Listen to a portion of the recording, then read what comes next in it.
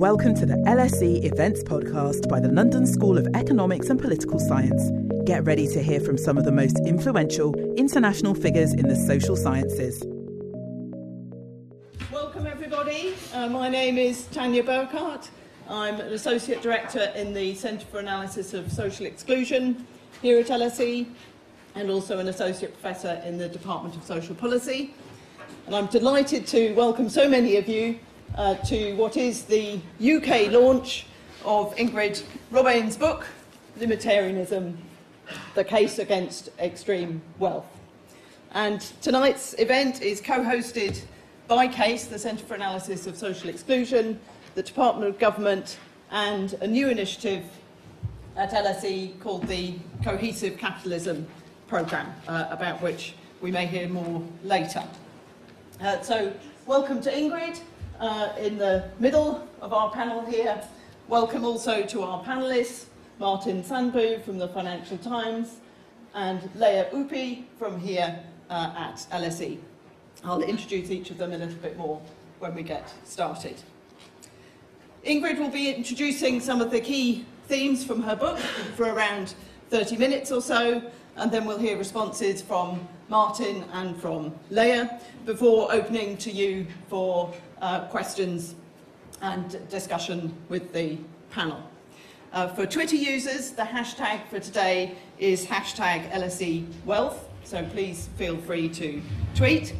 The event is being recorded and, all being well, a podcast will be made available in due course. But now it's my great pleasure to introduce Ingrid Robeyns. She holds the Chair in Ethics of Institutions at Utrecht University, and her work focuses on socio-economic questions in contemporary political philosophy and applied ethics. Her academic journey has taken her through economics and philosophy, including via a PhD at Cambridge University, supervised by Amartya Sen. She was the first academic director of the Dutch Research School of Philosophy, and she served as president of the Human Development and Capability Association from 2018 to 2020. She's a life member of the Royal Netherlands Academy of Arts and Sciences and was awarded an Emma Goldman Award for her work on inequality by the Flax Foundation. She contributes not only to scholarly debate but also to wider public debate in Dutch and in English, and publishes in newspapers, blogs and other widely accessed formats, as well as scholarly articles and books. She recently concluded the Fair Limits project, supported through a European Research Council grant, and it was through this project that Ingrid's thinking on limitarianism developed, which is the subject of today's event. Thank you all for coming and to discuss together questions about inequality and extreme wealth. First, I want to find out how all of you would answer the question, how much is enough for me? So how much, and then I mean how much money? How much money would be enough for you? And when I ask that question, I basically want to ask how much wealth, so not income but wealth, would you need to be able to have the kind of job that you would really like to do, even if it's not the best paid job, but also taking into account that you may, for example, have parents that you need to support, or small children, or a disabled family member. So let's find out. Can I ask you to stand up, and then I will say numbers, and when you hear the number that's enough for you, you can sit down.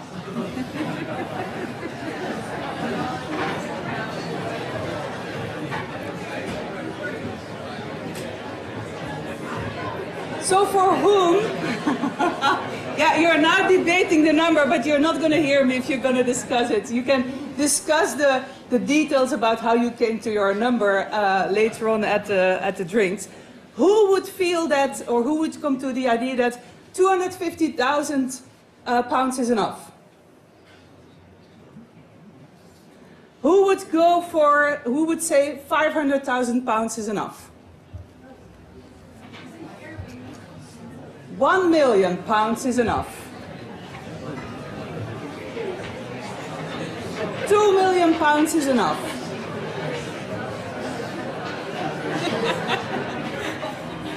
£5 million is enough. £10 million is enough. £50 million is enough. Okay, so we had a few who want. Nobody thinks. So note, nobody thinks the sky is the limit. At least when, in answer to this question. Let me tell you a bit more about where I would draw the line. So what I want to defend today, briefly, because I mean the book is like 380 pages and I only have 25 minutes left. What I want to defend today is the idea of limitarianism, which is the idea that there should be an upper limit to wealth. And it is, this is a moral and a political view. So I'm standing here primarily as a normative political philosopher, so a moral philosopher working on political questions. And it is a view that says that there should be an upper limit to how much wealth we can hold. And I will already tell you now what the limits are that I propose. Then I will give you my arguments, and then I will explain how I come to those numbers. I propose two limits. One is a political limit of 10 million euros, pounds, dollars. I know about the concept of exchange rates, so don't worry. But it is a ballpark figure. If you were to change this in 12 million, fine, or whatever. And the political limit means how we should organize society. And then there is a second limit, which I call an ethical or a voluntaristic limit, which I would put for a country such as mine at around 1 million. And that actually is based on some research we did. And perhaps I will have time to tell you about this. But what is the issue? What is the issue we're facing? The issue we're facing is wealth concentration. I will not talk about numbers because there are other people who can do this much better than I can do and who have done this. But I think we can say that income and wealth inequalities are, first of all, significant. I would say they are large, very large. They're also larger than most people believe they are. We know that from empirical research. And they have, in most places, been increasing since the 1980s. This is the work from Thomas Piketty and all the people who work as welfare economists. Let me give you, just to give you some numbers, data from the 2023, that's the latest global wealth report. This is the global wealth pyramid. So this is how the distribution of wealth in the world looks like. And I want to point out two things in particular. At the very top, we see 95 million people, or 1.1%, who have more than $1 million. But then, if you see what a small group this is in the entire wealth distribution, at the bottom we see that 52.5% of the global population has less than $10,000, and actually many people have like virtually no wealth or have actually a negative wealth. And this top group of people who hold more than $1 million is also deceiving to say, okay, there are 95 million people who have more than $1 million, because within that group there's also a huge difference with, at the very top, as you know, there are about 3,000 billionaires who have at least $1 billion. But I didn't check what the latest state is today, because you can go to the Forbes list and every day they update the estimates of what the billionaires have. And I think it's around $250 that Elon Musk has. I think he's again on top. He and Bernard Arnault constantly switch depending on how their stocks are doing. Let's look at the UK. At the left, you see you see shares of the population. The bottom 40% of the people living in the UK have 4.4% of wealth. If there would be an exact equal distribution of wealth, they should have 40%. But 40% of people hold 4.4% of wealth. The next 50%, so the people, you could say, like in the middle, but a bit already in the middle and the upper middle class, they hold 45.6%. So that's like roughly an equal share. And then we see 10% of the people living in the UK who hold 52% of all wealth, of which, if you then look into more detail, the top 5% on its own has 40% and the top 1% has 22.6%.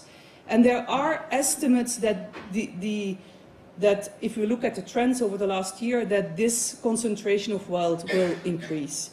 So this is my starting point. This is where I start with my analysis, and then I think if we see this, we can ask a couple of questions.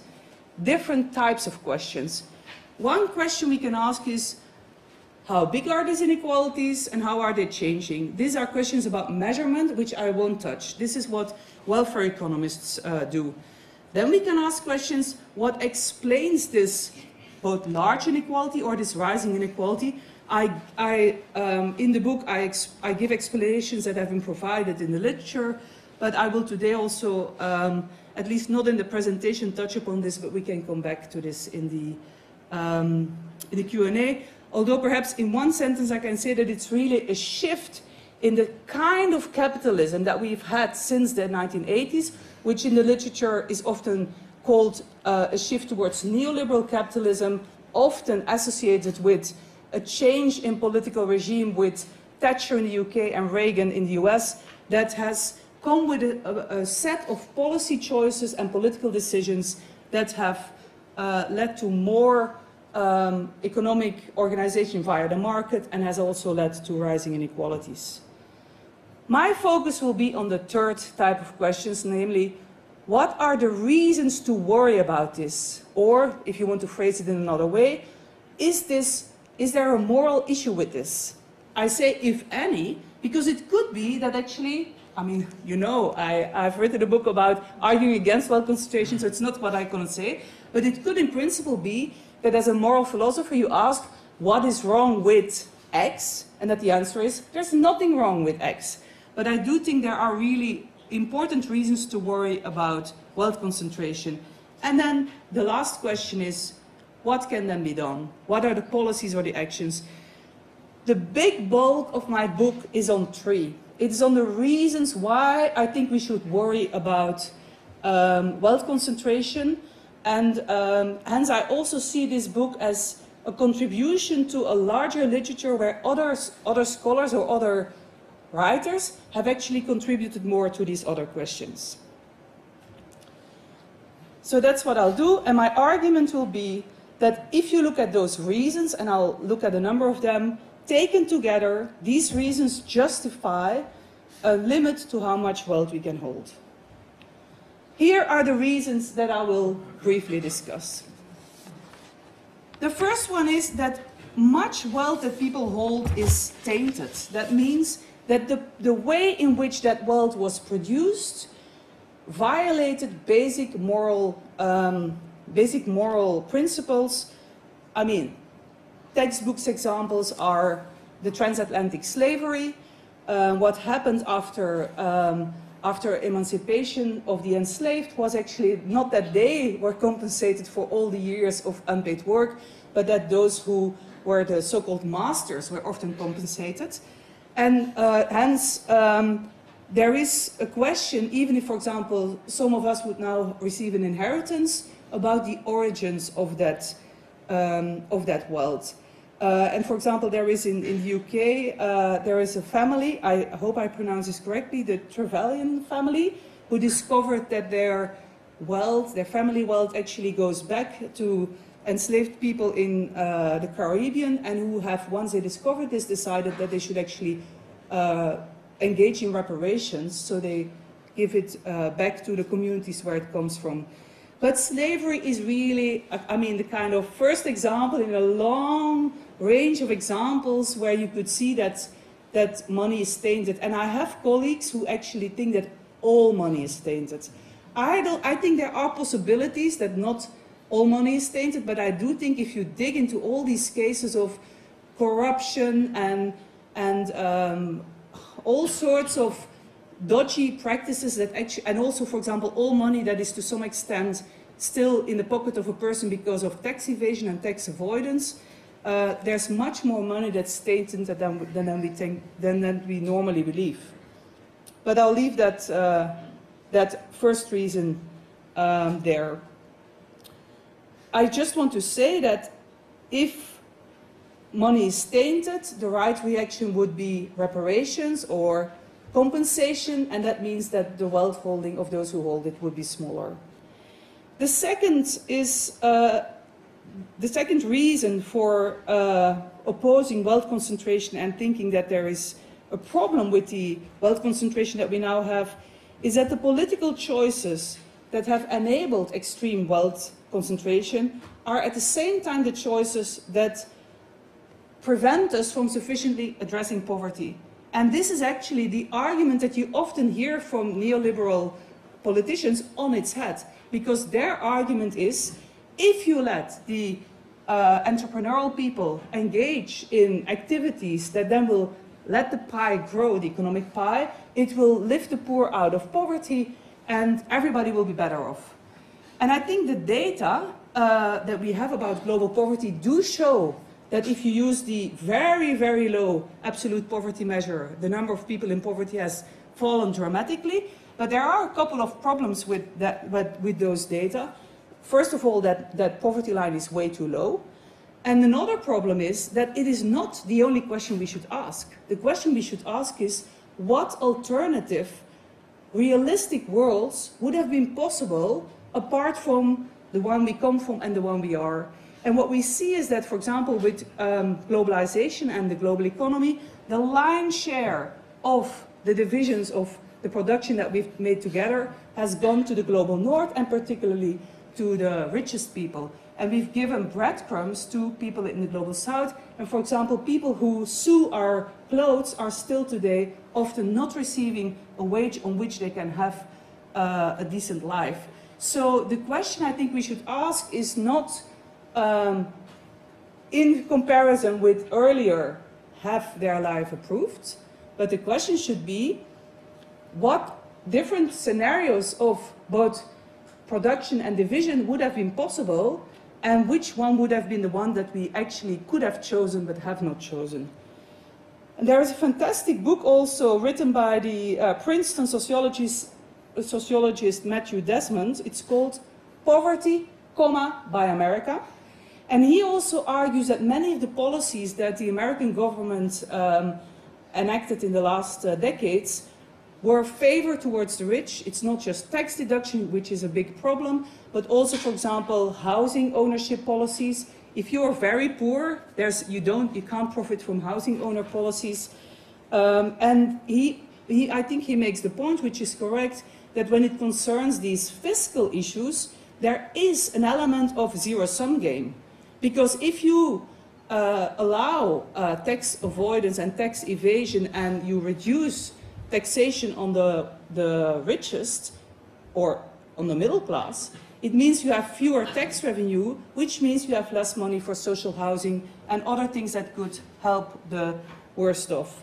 So in that sense, I think we should really stress that these are political choices. So the world that I would favor is one in which we would make different economic and political choices, and we would then go for a scenario with less inequality, and this should be able to lift more people out of poverty. The third reason to argue against extreme wealth is that it can undermine democracy. It can, in the sense that any wealth holder can do things that can help to undermine democracy, and it does undermine democracy to a certain extent, because we have all the scholarship by political scientists who indicate the mechanisms through which that goes. One of these mechanisms is funding of political parties. This is again a problem that is different for different countries. For example, in continental Europe, there's much more strict legislation to the extent to which you can, as an individual, fund a political party. In my own country, the Netherlands, actually right now you cannot give more than 100,000 euros per person per year to political parties, whereas of course we know that, for example, in the US it's limitless. You can just give as much as you want. But funding is only one way in which you can buy your own favorite candidates into politics. There is lobbying. You can hire a lobbyist if you have the money to hire a lobbyist, and they will then defend your favorite policies in parliament.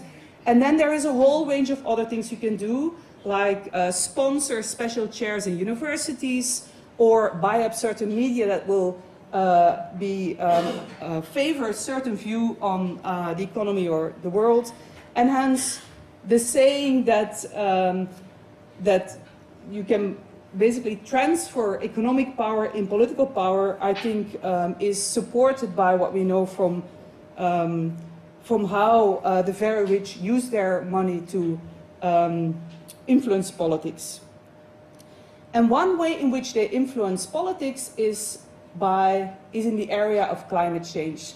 So some of the biggest problems that we now see with having effective climate change, at least over the last decades, is the climate denial machinery. That's a term used in the literature, that has been funded by people like the Koch brothers, who basically wanted to undermine what came out of the scientific community in terms of knowledge on what needed to be done to counter climate change. And that is one way in which they are the rich who deny climate change because they have financial stakes in the situation as it is, harm everybody else, because I think, at least I take it as a given, that climate change is a serious, well, I think it is just an existential emergency that we face as the human species, and other species are equally in trouble. But extreme wealth is in other ways also incompatible with ecological sustainability. And the most straightforward way is the lifestyles of a super rich. So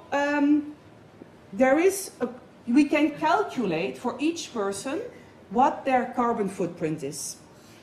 If you look at the average carbon footprint per person on the whole world, it is around 6 tons. In Europe, it would be perhaps around 10, with a bit of differences between the countries. In African countries, except South Africa and the oil-producing countries, it is 1 ton. But if we look at the top 1% in the world, it is 101 ton, and it's increasing. So the research by Lucas Chancel that was, for example, published in Nature last year, shows that the middle classes in rich countries are decreasing their carbon footprints, but the 1% is still increasing their carbon footprint. And then the top percent, as we've seen earlier, is like millionaires. But if you look at billionaires, then some estimates say that their carbon footprint only from consumption goes up to 8,000 tons. And then we haven't yet looked at their carbon footprint from investments. So this is a problem that it's not possible. It is theoretically possible. It's theoretically possible to be extremely rich and to stay within your fair carbon budget. But the data show that these are extreme exceptions of those who do it. And I argue in the book why other measures that have been advocated by, mainly by economists, won't be enough to counter the problem that having a lot of money means for ecological sustainability. And we can come back to that if that's of interest. But in the interest of time, I will move on.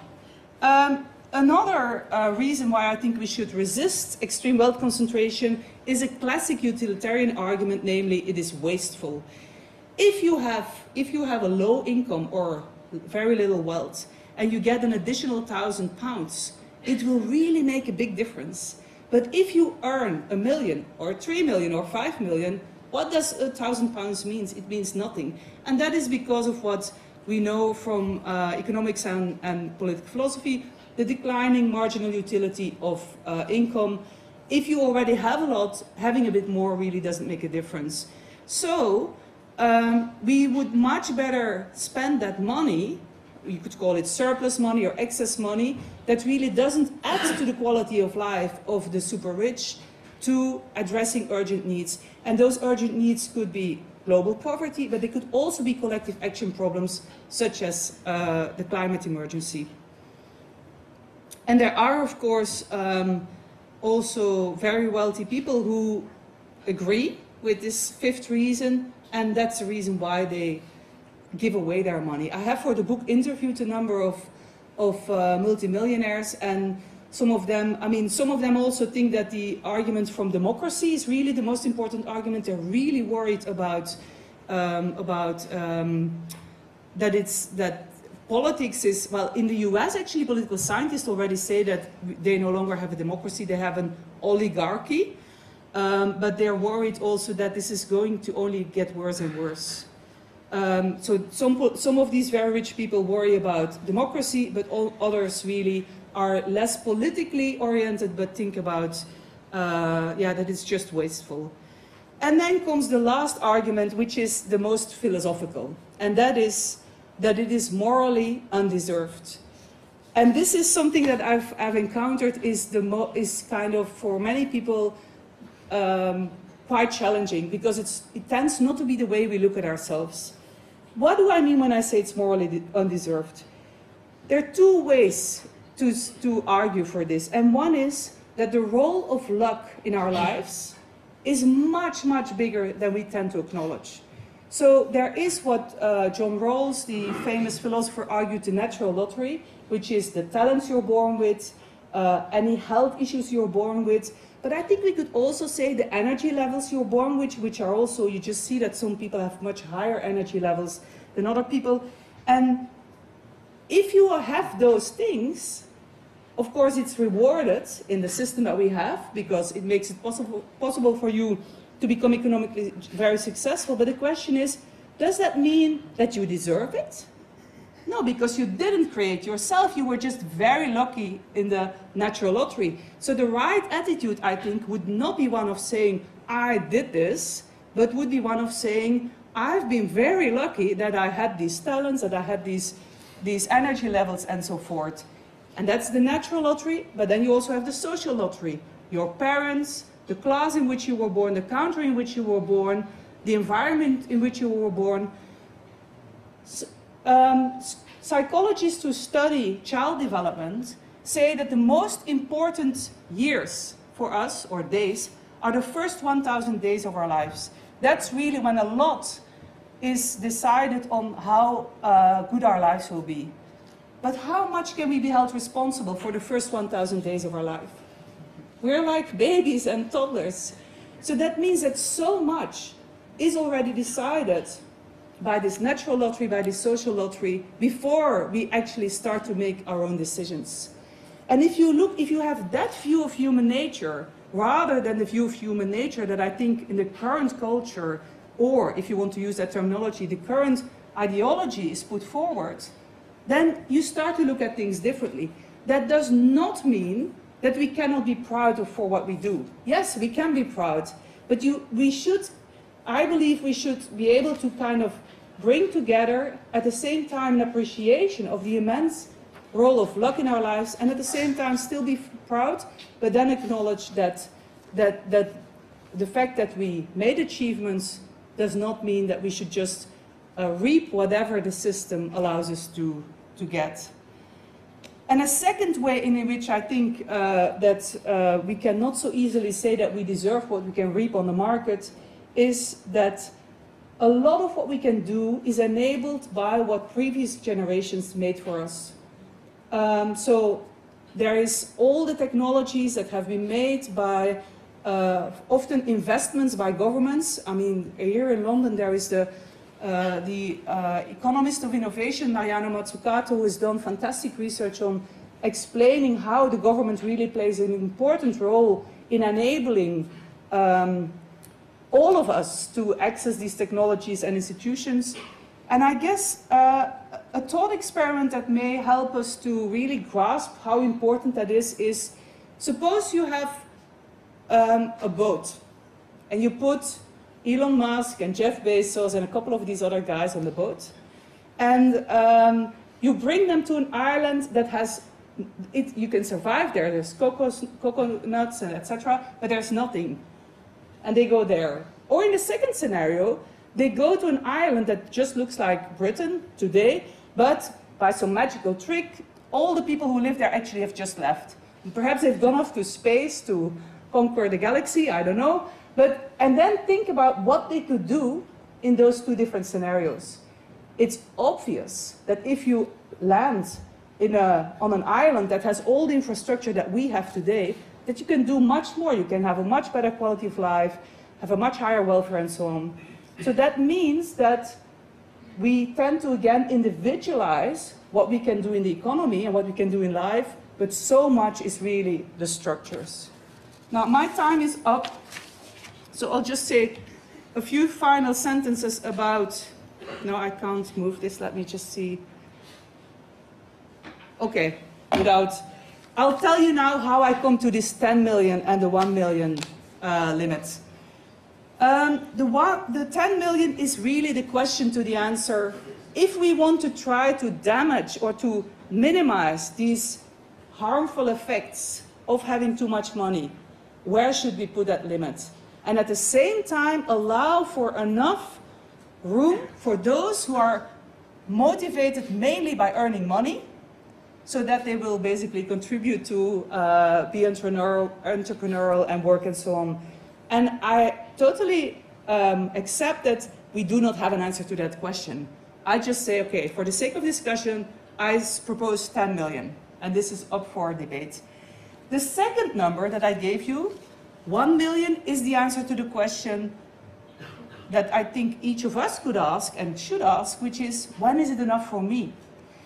The answer to that question depends on where you live.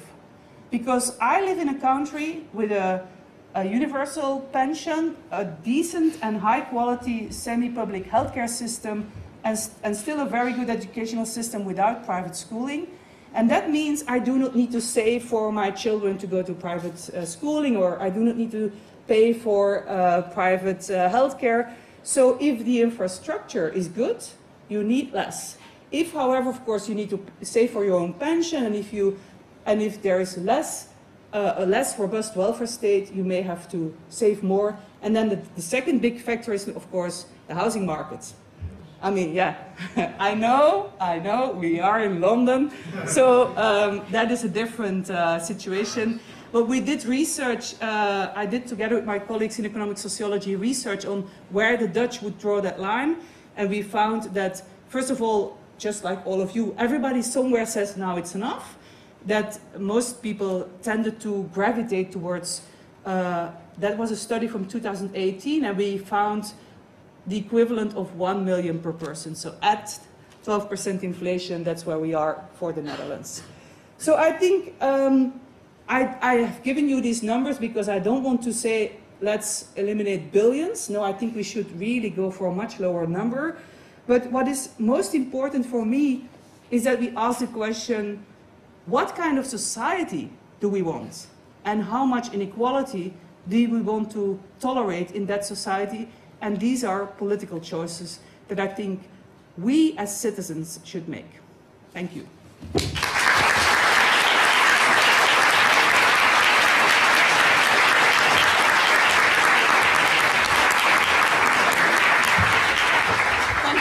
Thank you, Ingrid. Thank you very much.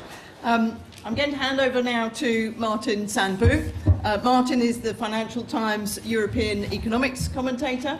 He also writes for Free Lunch, the FT's weekly newsletter on the global economic policy debate. He's been at the FT since 2009, when he joined the paper as economics leader writer. Before that, he worked in academia and policy consulting, and he's also the author of 3 books on business ethics, on the euro, and on the economics of belonging. Martin, over to you. You want me there, yes? It's yes. Better, yeah. Apparently the microphone is better there, so I'll have to step down so you can't see me, but presumably that means you'll hear me better. Can you hear me? Yes. Good. Thanks a lot. Thanks very much for having me. Pleasure to be here. It's a really interesting book, and it's a pleasure to be allowed to respond to it. It's an additional pleasure because I didn't know this, Ingrid, but we're both former supervisees of Amartya Sen, because I did my PhD under Amartya too. So everything that happens here is within the same intellectual genealogy, if you like, which, as you're about to see, is ample and has room for disagreements. I'm kind of half-jokingly guessing that since I'm from the FT, I was invited to come and defend the oligarchy,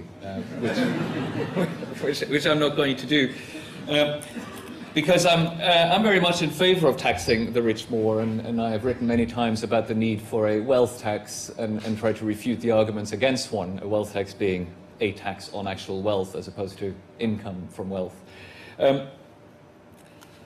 So in a sense, there's a lot we agree on here, and yet I kind of feel frustrated by a lot of the argument here. So take this in the spirit, Ingrid, of making the argument better.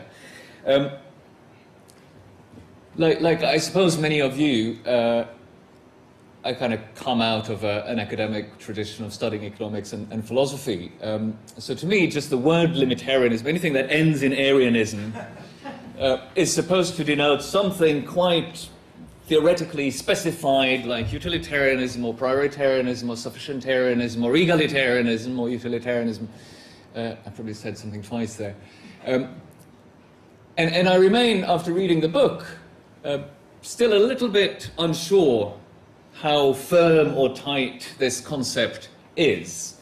So my overall take, just to kind of give it all away, is I see the argument here for taxing the rich more, and I agree with it. I'm not sure I see the argument for something specific called limitarianism. And I think this matters, right? What is it actually we're being asked to believe here?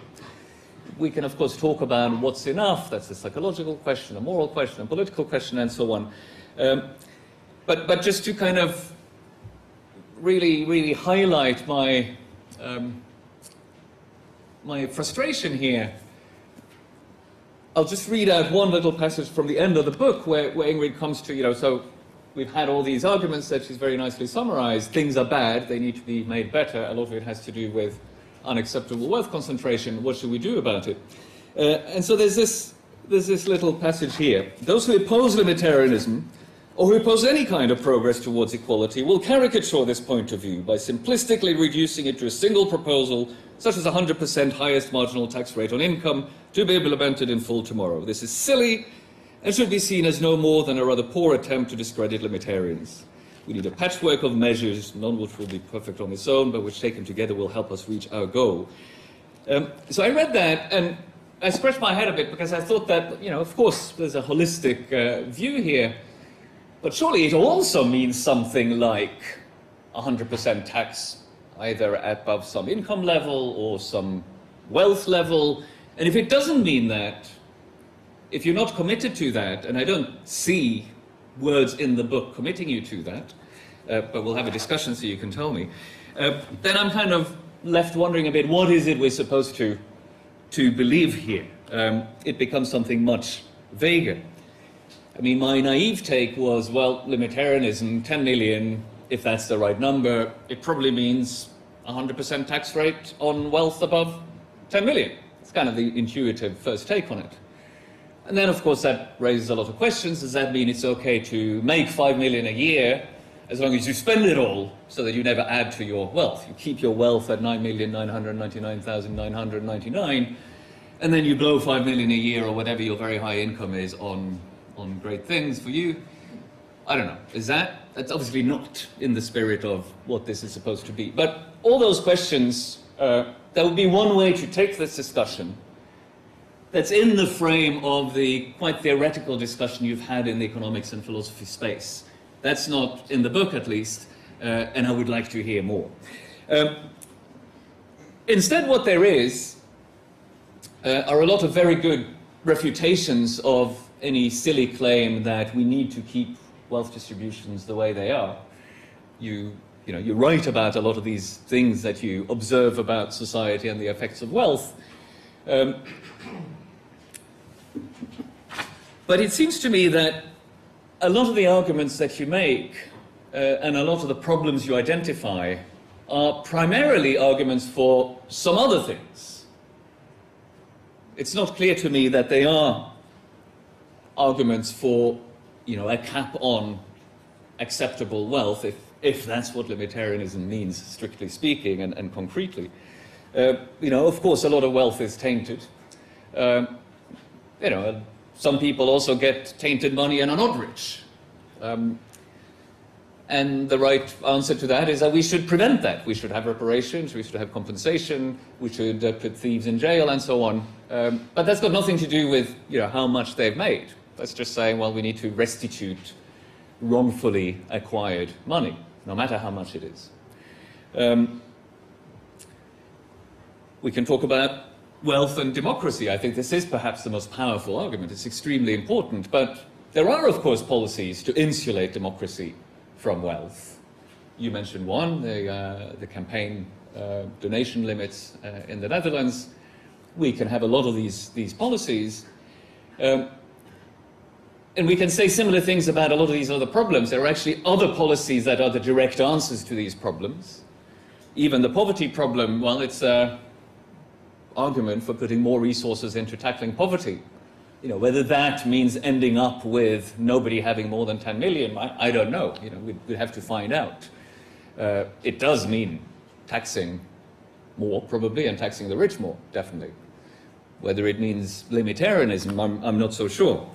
In the book, I read Ingrid as basically doubting, perhaps for good reasons, the political realism of all these other policies, the policies that don't have to do with limiting how much wealth anyone can have. For example, insulating electoral democracy from money, or restituting wrongfully gained money, all of these things. And that may well be, but in terms of politics, it's not clear that it's terribly politically realistic to have a cap on wealth either, right? So either we're in the realm of arguing for what should be done, and then let's try to think of the politics around that, or we are talking about, well, what can we politically achieve, with this manifesto at this election, and so on. And you have to do the work in both cases, but let's at least be clear about which framework are we trying to debate inside.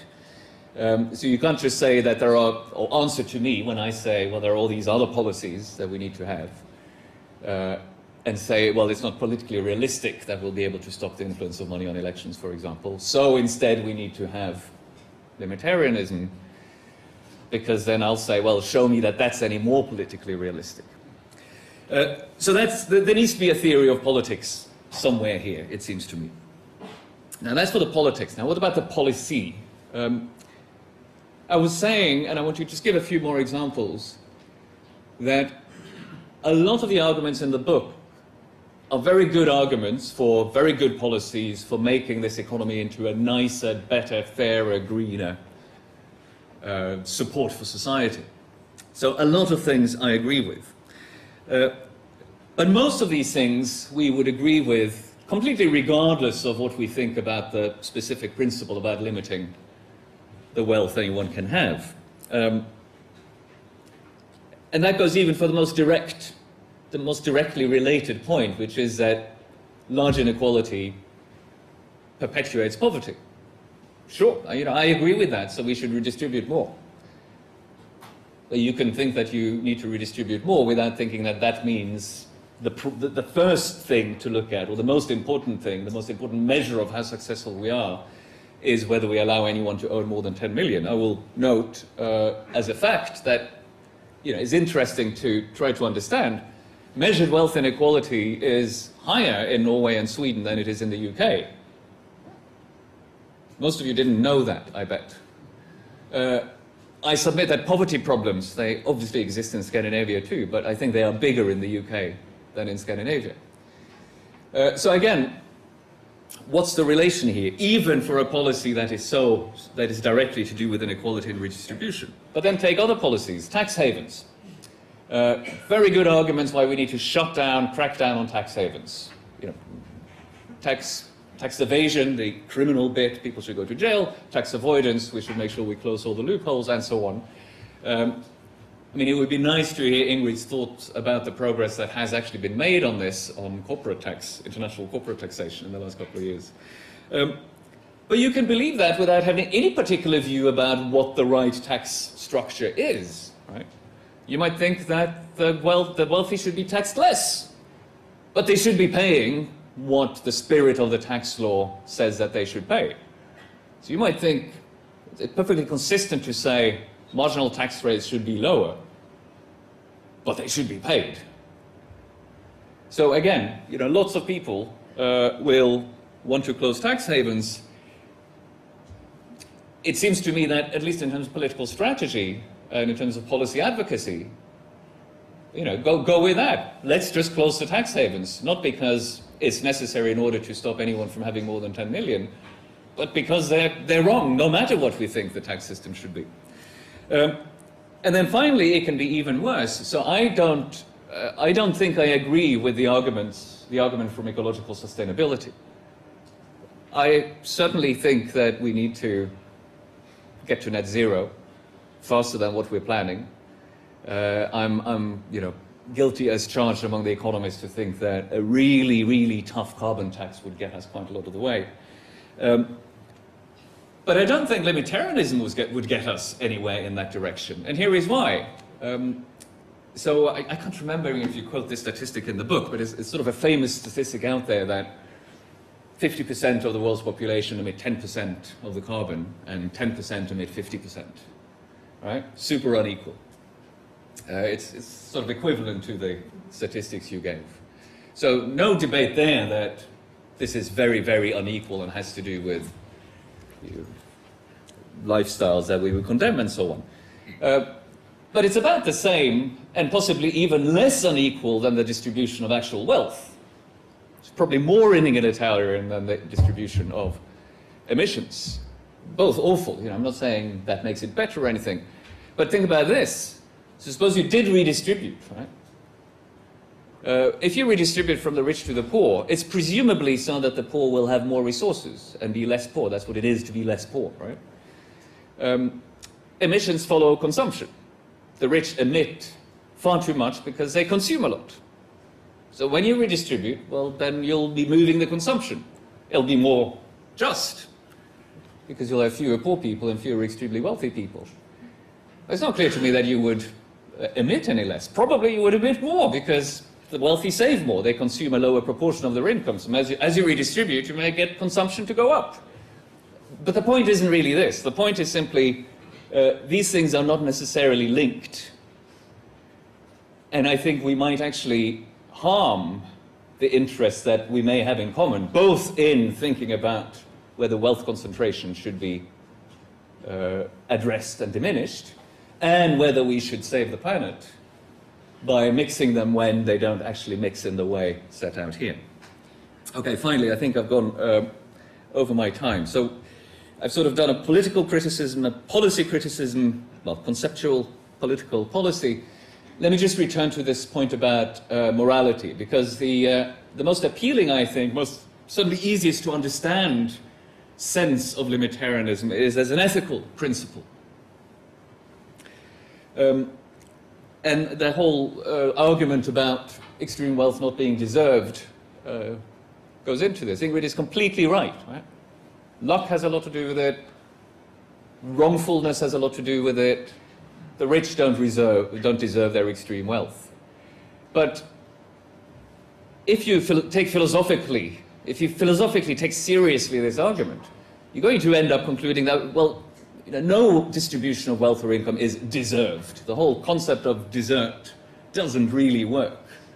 So I don't think it actually takes us anywhere. It does demolish a silly argument for respecting the wealth distribution we happen to have as somehow deserved. It's not deserved, but nothing else is deserved either. Desert isn't really something that can get us anywhere in distributive justice. It can get us somewhere, I think, in maybe individual moral theory and, of course, in practical politics. It's powerful language. But ending then with this idea that maybe there's an ethical principle here, that we as individuals should feel or accept or acknowledge a moral duty not to have more than whatever the right number is. well, I would want to hear something about how that duty works in a society where not everyone respects it, the difference between ideal theory and non-ideal theory. But I'd like to just kind of finish on a sort of provocative question.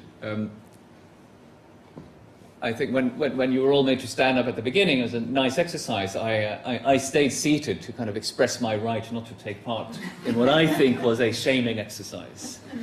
I think the idea here was to make you feel bad, and especially the few people who stood up the longest. So here's a question. This book is published by Penguin Allen Lane. It's one of the biggest publishers in the world, extremely influential in terms of what we read, what gets published, and so on. And I wish Ingrid a lot of success with the book. Now, the question is, in your contract with Penguin, so did you put in something about what if it's a bestseller? So it says here it retails for £25. So how many copies do you get to 10 million? 400,000, yes? I mean, is there anything... Is this the way we should think about it in our individual lives, if we are very successful? So apart from, the really mean rich people, people who are successful out of luck, because it's luck usually, what are the obligations we have? So, what did you put in case it's a huge bestseller? Did you require the book to be sold for free after the 400,000th copy? Did you ask for something from Penguin in terms of how they should use their resources? Did you... I don't know. I'd be curious to know. Now, I've been super mean to you and I've gone over my time. So I'll just finish by saying that, all of these reflections I've shared now I've sort of played my role of being the aggressive foil to the argument. But that's how rich this book is, right? That it creates that kind of thinking. So please, everyone, do read the book. Engage with it intellectually, whether you agree or not. But more importantly, engage beyond the intellectual bit and think about what it means for how you should act. Thank you very much.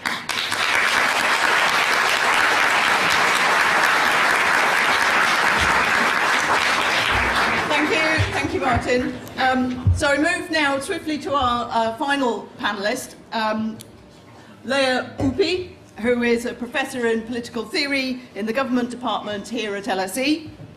She's also adjunct associate professor in philosophy at the Research School of Social Sciences at the Australian National University. She's an associate of the new Cohesive Capitalism programme here at LSE, funded by the Open Society Foundations, which is, as I mentioned, co-hosting tonight's event. Before joining LSE, Lea was a postdoctoral prize fellow at the Nuffield College in Oxford and a researcher at the European University Institute, where she obtained her PhD. Lea, over to you. Great, thank you. So when I read Ingrid's book, which I endorsed, saying that it was a much-needed manifesto, and I don't usually endorse books that I don't like, so it means I liked it, I actually was reminded of a poem which I decided I'm going to read out to you now, because I'm sure that's why you come to the LSE on a Wednesday evening, to have poetry in your lives. It's actually a very short poem, so I'll read the poem and then I'll say something about the book. So the poem goes like this, and maybe you'll recognize it, and either you will love it or you will hate it. Both are fine. It's reasonable. You can grasp it. It's simple. You're no exploiter, so you'll understand. It's good for you. Look into it. Stupid men call it stupid. And the dirty call it dirty. It's against dirt and against stupidity. The exploiters call it a crime. But we know it's the end of crime. It's not madness, but the end of madness. It's not chaos, but order. It's the simple thing that's hard to do. Now, for those that haven't recognized the poem, is by Bertolt Brecht, and the title of the poem is In Praise of Communism, and it was written in 1931. Now, it turns out communism is not as simple as Brecht writes in those lines, as he himself discovered.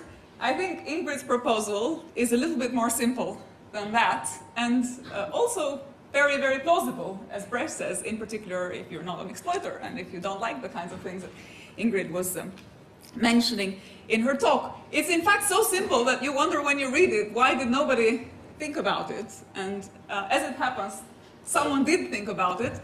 That was Plato in the Laws, many, many centuries ago, in a book that was the more compromising, less radical version than the other book that was actually a praise of communism, which is the Republic, and that's why it's lesser known book, the Laws, than the Republic. And Plato was suggesting in that book that the richest citizen in the Magnesia, in the island that he was discussing in the Laws, should never earn more than 4 times the wage of the poorest citizen. Now we're a long way from Plato, because it turns out that Jeff Bezos actually earns the salary of one of his employees every 9 seconds. So that's, as I say, we kind of, if it was needed at the time of Plato, it sounds like it's even more needed now. And Limitarianism belongs to a family of views that is egalitarian in spirit, in that it thinks that we are inspired by theories of justice that look at the world around us and try to make it just that little bit less unequal than it currently is now. And it effortlessly helps the egalitarian cause in that even if you're not specifically going to defend or endorse or be on board with every aspect of the Limitarian proposal, it's a very valuable book even if you're an egalitarian, broadly speaking, because it effortlessly destroys all the usual objections that you will encounter against egalitarianism, broadly speaking, both in philosophical discourse but also more commonly in political discourse. She works through both philosophical and empirical literature, and so she dismantles all the various objections that you might have. So the idea, for example, that Limitarianism is motivated by a politics of envy, or the fact that, as we've heard, it undermines desert, or the fact that it undermines the kind of fair reward that people deserve for their labor. And you'll be familiar with the libertarian objection to egalitarianism, which is that every taxation is theft, and in that spirit, Ingrid's proposal would also count as theft because it would enable the state or whatever authority to take away from people above a certain limit. She undermines the myth of the trickle down, that a lot of wealth actually trickles down and turns into resolving some of our problems in the world. She also suggests that philanthropy is not enough, which is one of the other standard responses that you'll get if you suggest egalitarian proposals to the public that is not inherently egalitarian. They'll say, well, but surely if you have a lot of wealth, it will at some point trickle down to the poor. And she argues for a kind of action that is both structural, so ethically desired, but also structural, fiscal, act at the taxation level, and so on. And there are 2 objections that one could broadly make to the, or at least all the objections that you can think about making to this proposal will fall into one of 2 answers. One is that it's too radical, and the other one that it's not radical enough. And since I was hoping that Martin was going to defend the first one, and I had decided to say something against the, the second one is not radical enough, but Martin shied away from that, I am actually now, in the first part of my comments, going to defend the oligarchs and give you a kind of response that someone who would want to reject limitarianism on the basis of wanting to actually defend the idea that sky should be the limit, or rather that there should be no limit, because the sky has no limit. So I'm going to say something about what someone like that might actually say against that proposal, and then I'll say something for the other view, which is that it's not radical enough. So what would someone that wants to say that limitarianism is too radical suggest in response to Ingrid's question? In my experience, the most plausible and philosophically interesting response to all families of egalitarian theories is actually one that thinks about human nature and our assumptions about human nature and the kinds of assumptions about human nature that we make in society when we think about wealth distribution. And it's particularly pertinent to limitarianism, especially if you are someone like me who has actually lived in a limitarian society, which is communist Albania. And I'm sure some of you will have equally also lived in some kind of real-world limitarian society, or some of you will have parents that will have lived in that kind of limitarian society. And the kind of thing that you experience in that society is that even though there is a limit on wealth, so nobody actually can acquire more wealth than anyone else, that's just the way the world is constructed for you, there begin to emerge little differences that signal power differentials between people. So you don't actually care about wealth, but you care about signaling some difference in status that suggests that you are higher above than someone else. So in my own book and story that I tell, it's about a Coca-Cola can, which in communist Albania was a symbol of a status of having acquired some object that other people didn't have. Sometimes it was about the kind of brand of swimming costume that you'd have and whether it had a little S for Speedo on it. In other cases, it was some other irrelevant object. So usually it was a kind of symbolic aspect to this. But the idea was that every self-evaluation is comparative somehow. And so the esteem in which you're held by others is also comparative, relational. And the assumption that that kind of society seemed to support is that there is something about human beings that always want to compare to other people, and that limitarianism would actually put a cap on that. And in fact, it counts. So even if it puts a cap on wealth, there will always be a way in which people will signal to others that they are a little bit higher above. Now, in the case of communist Albania, if you were someone who worked in a kind of clothes selling shop, for example, and you were the first to find out if there was a supply of clothes or new clothes that year, because it was all central planning, you were held in very high esteem by society. You had a shopkeeper had a lot of power in communist Albania, just because they could signal to people that, you know, I know when things are coming, you talk to me, I do a favor to you by giving you something before other people buy it, because it will run out, and so on and so forth. And so it was basically, as I say, it was an example that these differences will emerge whatever we do about placing caps, because there's something about human nature that is intrinsically driven by comparative relations, and that this kind of proposal, and in particular the kind of limitarian version of it, is against human nature. And that's why it doesn't work, it's because it's against human nature. And I find that is, as I say, the kind of most plausible version of the objection against egalitarianism more broadly, but limitarianism more specifically that I have heard. And so I was wondering whether Ingrid, you have thoughts on how to address that objection, other than saying, like me, well, I just have a different view of human nature. In which case, if you do have a different view of human nature, you end up in a very different place, because then you end up in a very, very radical proposal.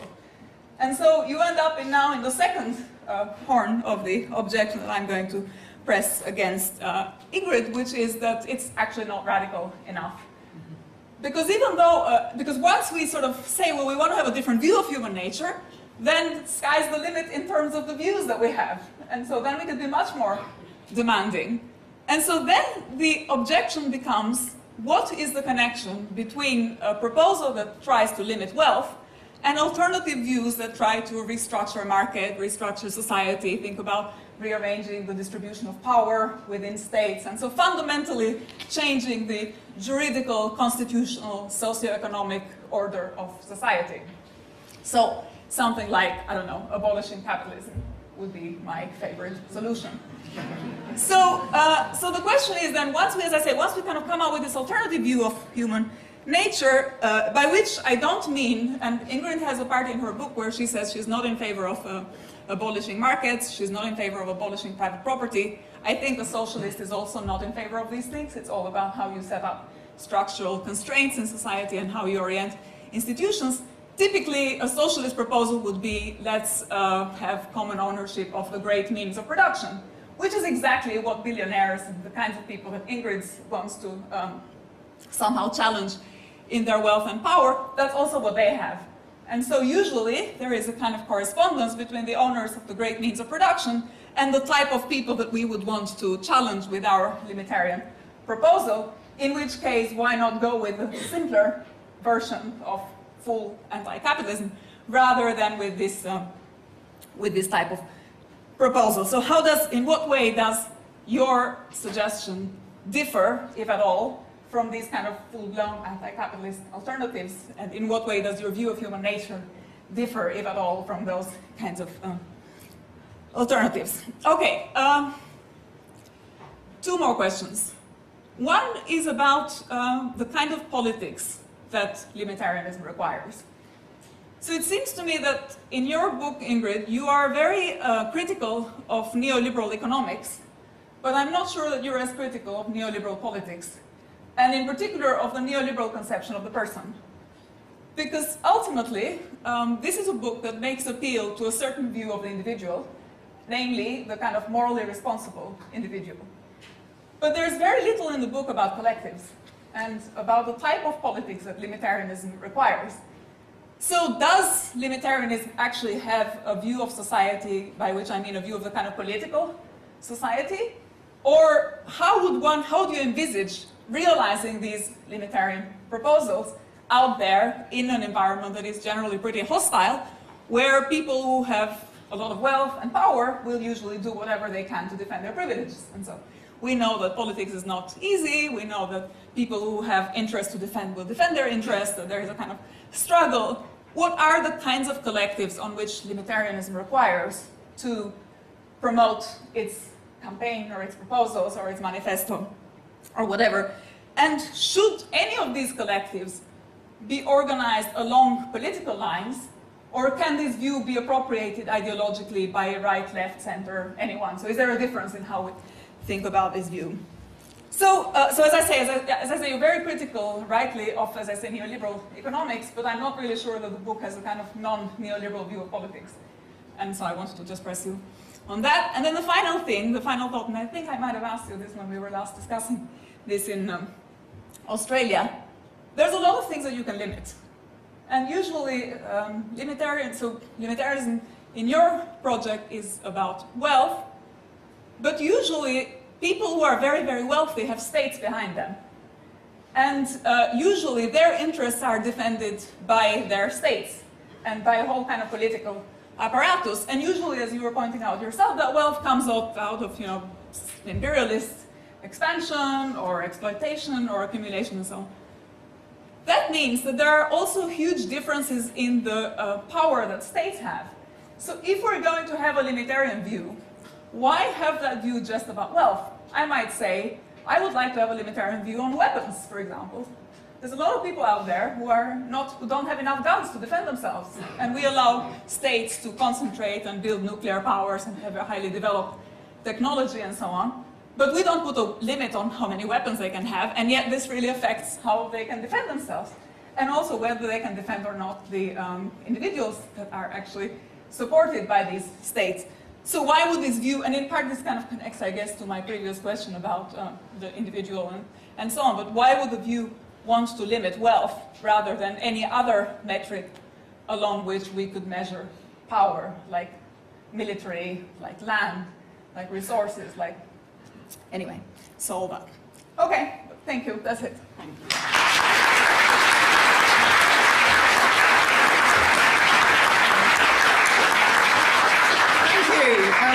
Thank you, panelists. And I know that Ingrid has got copious notes and she's just dying to have an opportunity to respond, but I'm not going to give her that opportunity just yet because you've all been listening and been very patient. So if you'd like to ask a question, make a comment, please raise a hand. A roving microphone will be brought to you. Please say your name and your affiliation, if any. I'm going to collect together 3 questions and then ask the panel to respond. So there's a woman here with glasses, long hair on the left. And then we can go to the gentleman with glasses in the grey jumper towards the back. Thank you. Hi. I'm interrupting this event to tell you about another awesome LSE podcast that we think you'd enjoy. LSE IQ asks social scientists and other experts to answer one intelligent question, like, why do people believe in conspiracy theories? Or, can we afford the super rich? Come check us out.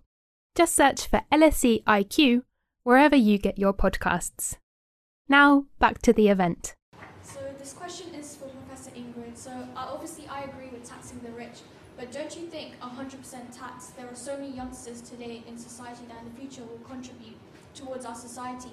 If you're capping a limit on how much they are going to maybe earn or their wealth, don't you think for entrepreneurs the sky is the limit? So if you're capping it, you're also capping their productivity and the productivity that's going to happen in society in the future, which means that if you're decreasing the productivity, in turn you're also going to be increasing the poverty line, because if people know that they're not going to get a return after a certain amount, like you proposed 10 million, I think, so why would they put in more effort, and why would there be growth in society after a certain point? Okay. Hi there, Jack Barnett from The Times, the economics correspondent. Probably maybe one more for you, Martin. Obviously, there's a bit of agreement across the panel here that wealth inequality in the UK is pretty severe at the moment. I'm just wondering whether or not what the panel would think that an incoming Labour government would be the first policy that they should enact in order to reduce that inequality. Probably two parts to that question. What do you think they should do? And then what do you think within the realm of political possibility, what they actually can do? Okay, thank you. And at the front here. And thank you. I'm Antonius from UCL. So my question is, thank you for the beautiful poem about communism that Lea read. So Milton Friedman said that don't judge the policy from its intention, but from its output. And Steven Pinker also said that we have a good progress of like a capitalism and democracy. So like, is it okay to approach this case as a thought experiment? And what's your argument about that? So because what Martin and Lea said, maybe it got worse, maybe Thank you. Thank you. So do you want to respond briefly, Ingrid? Yes, I'll leave the question about what Labour should do to the people who live in the UK. Yes, I'll respond to the first question about. So I'm not advocating necessarily a 100% income tax. I mean, the reason why I put the quote that you said in the book is because that is actually how some economists in the Netherlands responded to me without ever having read any of the publications I've done on this topic. So I say also in the book that it's the way you organize society actually already influences how the disparity will be. So what some people call pre-distribution measures. There are, however, loads of people in the world who have an income cap because they are, for example, scientists, and that means you can go up to a certain level. They also put in 60 hours a week. So I just think this whole idea that we are only extrinsically motivated by having more money in order to contribute to the common good or productivity, I just think that is empirically proven to be wrong. And thinking about the view of human nature, I also just think this is not the way most of us are. So, and the other thing is, I do believe nobody so far has used the word ideology, but for me, quite a bit of my argument is really also how I think. I mean, Lea talked about human nature. You could say human nature falls into the ideology. The way we organize society, the way we have a public debate, also frames how we are going to look at ourselves. So there is, I quote in this book, the person who invented the first vaccine against polio. He was a scientist, and he was asked, who has the patent? And he said, humanity has the patent. Can you patent the sun? So this whole idea of, and he was not, I mean, as far as I don't know, perhaps he was a communist, we don't know, but it's just this view of why would we only be driven by just earning endlessly more. I just think that is also just not the way it is. Okay, there's more to respond, but I want to collect some more questions to give you a chance. So there's someone right in the middle at the back, please, and then here on the right with his hand up, if we can get the microphones there. Keep your hands up, those two people, so we can get the microphones to you.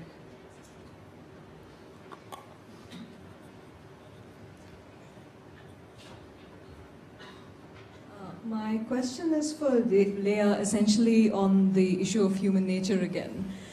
Given that humanity basically survived for 100,000 years without entering into hierarchical organizational structures, can we really say that human nature requires a hierarchy, or it's human nature to desire to show up on status? Okay, and here, please. Hi, I'm taken back to a seminar which Tanya and I both were at when Wilkinson and Pickett introduced the spirit level to LSE. And their argument was a very convincing one, which is that inequality immiserates everybody, the rich and poor alike.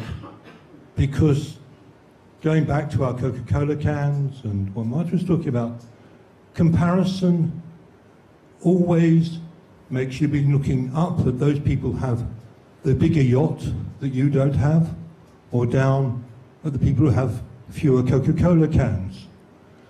And that is an extent inevitable, even if the wealth differentials are compressed.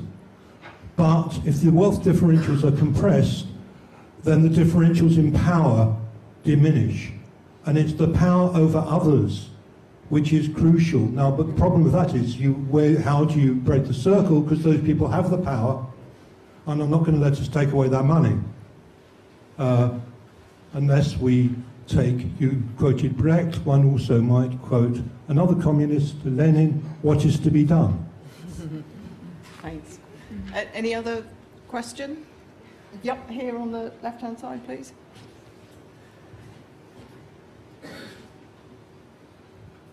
Okay, thank you so much. So this question is for Professor Ingrid. So my question is regarding the moral foundation of your limitarianism. So one objection I would press is that I do not think that the concept of luck really supports limitarianism in a philosophical sense, if we take it really philosophically and analytically, because I think that luck and extreme wealth are not necessarily connected. They might be highly connected in today's world. The wealthiest people, they end up with wealthy families and wealthy backgrounds, and but it's a highly correlation, not a necessarily, connected. So in that sense, luck can only be a foundation of luck egalitarianism, but not limitarianism. So basically, that's one of the objections I want to press. Yes, so the moral foundation of limitarianism. Thank you. Lea, did you want to come in on human nature, that first question? Does human nature require a hierarchy? So I think, it's kind of music to my ears to hear that human nature can survive without hierarchical organization and comparisons. And in a way, I was sort of reporting what I hear, an objection that is often put to me rather than something I believe in. I personally believe that human nature changes.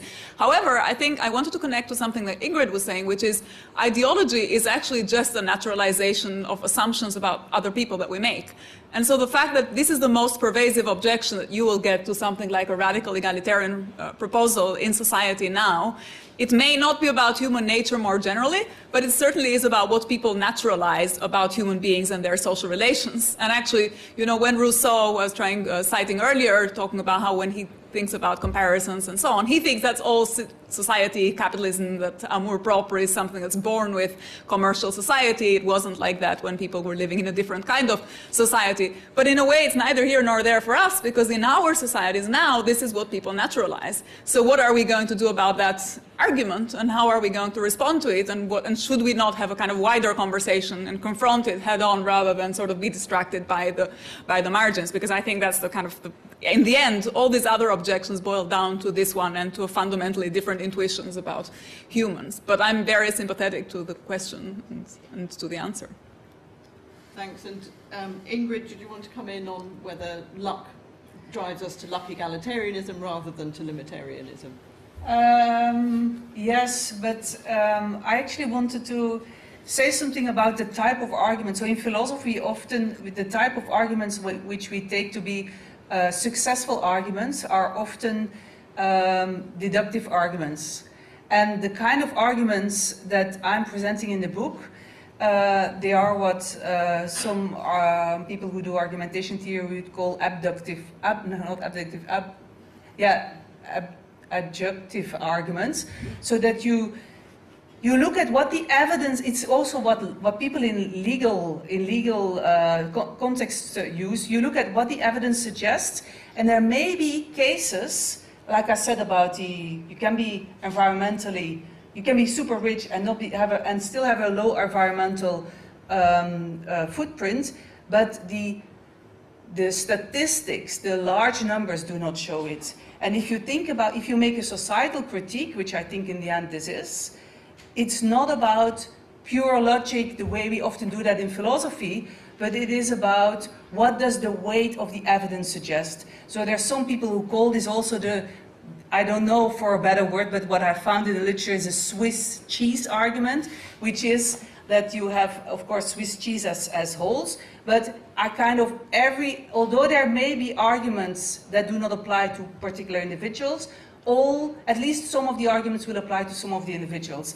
And I think in the case of luck, you can surely come up with exceptions to what I've argued, but I still believe that many of the people who, all the people who've been extremely successful economically have just had an enormous amount of luck. And this also brings us back to the question about human nature and ideology, because I think what neoliberal ideology propagates is not to focus on luck, but to focus on what we ourselves individually have contributed. And that's what I want to shift. Thanks. Yep, there's two at the front here, please, and then one in the middle, yes, with the maroon t-shirt. So here right at the front first, please. And remember to say your name and... Duncan Grant, I'm a student here at LSE. You said your fundamental argument to justify limitarianism is the moral one that rich people simply don't deserve the riches that they have. That, which I agree with, but I think I worry that most people don't agree with that, and it goes against this meritocratic idea which seems to have a political consensus. Do you come up with a convincing argument against that meritocratic sense of I do deserve what I have, as long as I haven't broken any rules? Because I feel like for this to catch on, we're going to need to, we will need to have a good, convincing, snappy argument to that point. And pass the microphone just immediately behind you. Thanks. I'm Jed, was a student here at LSE, and my argument is sort of in similar lines to Professor Ypi's about the sort of states and limitarian being too small. The argument you put forward, sort of living sustainably, money being tainted, inefficiency, luck undeserves, or perverting democracy, those seem to be arguments that could be applied to states as well. The US, being the richest country in the world, has done a lot to taint democracy in the global south. And when you talk about examples of the sort of the carbon footprints of people, that could also be applied to nations. So to what extent is this just degrowth in another, or limited to that angle? So what is the dialogue between degrowth and limitarianism, for example? Thank you. And then in the middle there. Great. I actually had a very similar point to the person who just spoke before me, so great to hear that. Essentially, I understood your argument, Professor Ingrid, as something that applied to individuals within nations. And yet, when we look at the reasons that you're for limitarianism, it looks like a lot of these things are things that have created inequality between nations. So, things like slavery, imperialism, the neoliberal project that's accelerated since the 1980s. And so looking at measures like, redistributing wealth through taxation within countries, or measures like reorganizing systems of national production and consumption, are those things that would address the inequality that exists within countries? Because those are very much the same arguments you'd be against, you'd be for limitarianism between countries. And if we wanted to take the view that limitarianism should apply between countries, would this be, reorganizing international systems of production consumption? It would look more at something like taking a different metric, so for instance, GDP per capita or something like that. Just essentially, how could we apply this argument to being both within but also between nations? Thank you. Martin, did you have any reflections? Many. Well, I'll try to be very, very quick. Two things. One on human nature. One on meritocracy. My take on human nature is that it's a little bit of a non sequitur. In a sense, it doesn't matter too much. So, okay, suppose human nature is such that we'll always compare ourselves against one another. I mean, so what? That doesn't take away from the fact that extreme wealth concentration has harmful effects, and that a better society would have less extreme wealth. Maybe we'll still, because the point isn't to stop people. If your argument was, we need a society where nobody thinks anybody else has something they want, yeah, I mean, then you might as well give up, perhaps. But that's not the point, I don't think. And Ingrid and Lea may have different views on this, but to me, it doesn't do anything to affect the strengths or weaknesses for the arguments about limitarianism or any other distributive theory. On meritocracy, I mean, it's one of these things that are politically a lot more powerful than they are philosophically powerful, but that matters too. I mean, I think on the philosophical side, I think John Rawls got it right? We don't deserve things, but we have legitimate expectations depending on the sort of social structures we live within. And so, if you work hard and play by the rules, then you have some legitimate expectation to getting what those rules set up for you to get. But the more unjust that structure is to begin with, the less you can say, you win the succession contest in a totalitarian dictatorship. That doesn't give you a legitimate expectation to run everything. So I think the sort of critiques that Ingrid makes and these arguments make are about the structure of society. So any point about meritocracy, I think, has to be taken within, it has to address the claim that the original structure is deeply flawed. So you can't just say, oh, I played by the rules. Well, the rules were very bad, and we all have a responsibility to deal with that. Now, that doesn't mean I agree with what the answer is. But I think it does make me think that in most sensible, acceptable social structures, there are cases to think that, you could aspire to get quite rich and more than the levels that Ingrid wants, and that's not a problem if a lot of these other challenges that you've rightly identified have been addressed.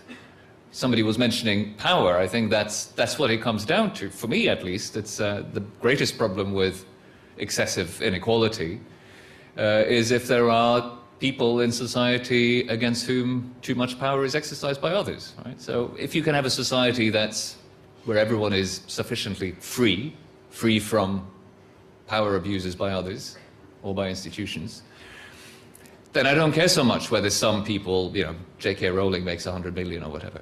But that's how I would think about it. Thank you. Lea, any thoughts before I hand, I think, then to Ingrid to close with some final reflections? Yeah, maybe just a quick response to Martin about the question of human nature, which I think is actually, I think it's a real question, because you say, well, it's not about whether we can have extreme wealth or not. It's about the structure of society. But the argument that the libertarian objector would make, which I think is a very serious one, is the following: that wealth is a proxy for success, achievement of whatever kind. And by Ingrid's proposal, we would limit wealth, and therefore the comparative relational dynamic would be eliminated from that side, but it will emerge on some other side.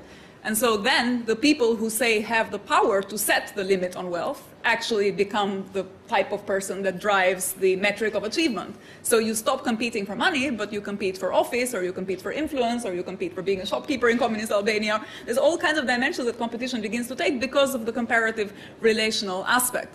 So I think this is why it's actually a key objection. I don't think you can just say to the objector, because what the objector is then saying, yes, but then who gives these authorities the freedom to establish that these are the rules by which society should be run, and the power to establish those rules, as opposed to just having a metric that's actually open to everyone and anonymous in its form, and that historically they would say has fared better. I think it's a very serious argument. So this is the kind of right-wing libertarian argument. I seem to take it way more seriously than many of my egalitarian fellow concerns. There is a very famous article by G.A. Cohen where he says, why are Marxists so triggered by these libertarian arguments? Because I think they kind of get to the philosophical core of the question. And if we take serious about egalitarianism, I think that's just a very serious objection.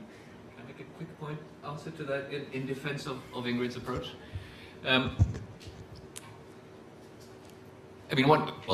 Two very quick answers. One is, well, if we're always going to compare one another, then it doesn't matter, right? Then if it's not wealth, it will be something else. So you satisfy human nature. That's kind of a silly answer to what I think is a silly argument. The serious answer is wealth is special. It's right of Ingrid to focus on wealth, because we talk about economic resources here. I mean, you might be saying that in other societies, in a supposedly libertarian society, actually economic resources would in the end be distributed very unequally.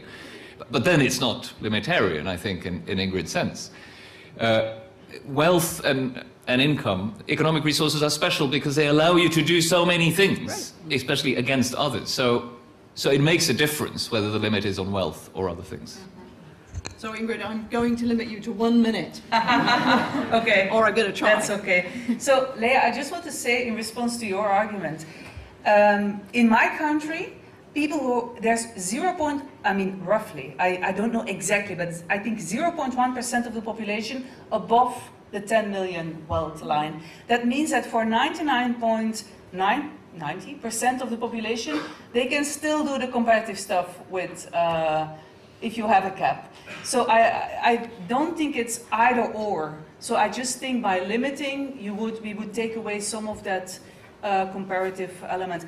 On the question about growth and international system, I have, the 10th chapter really says, okay, I only argue about limiting wealth and reducing wealth concentration, but this is what I believe desiderata of a fair socioeconomic system.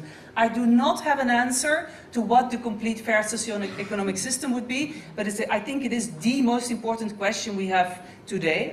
Well, that's at least what I think.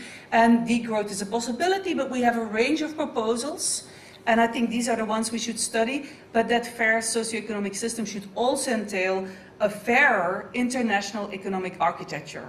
So that is clear, and then we should, when we have global production, we should pay those who produce our goods much more, and also, yes, think about fairness internationally in many dimensions. That seems an excellent place to wrap up this evening's discussion. Thank you once again to the panel here. Thank you to Ingrid for writing the book and for coming here to explain the key arguments to us. Thank you all for your questions. Sorry I didn't get to everybody, but please do join us to buy a book, have Ingrid sign your copy. Only pre-publication copies, in fact, not officially, I think, launched until tomorrow. And join us for a glass of wine and a bite to eat. But please join me in thanking you. Thank you for listening. You can subscribe to the LSE Events podcast on your favourite podcast app and help other listeners discover us by leaving a review. Visit lse.ac.uk/events to find out what's on next. We hope you join us at another LSE event soon.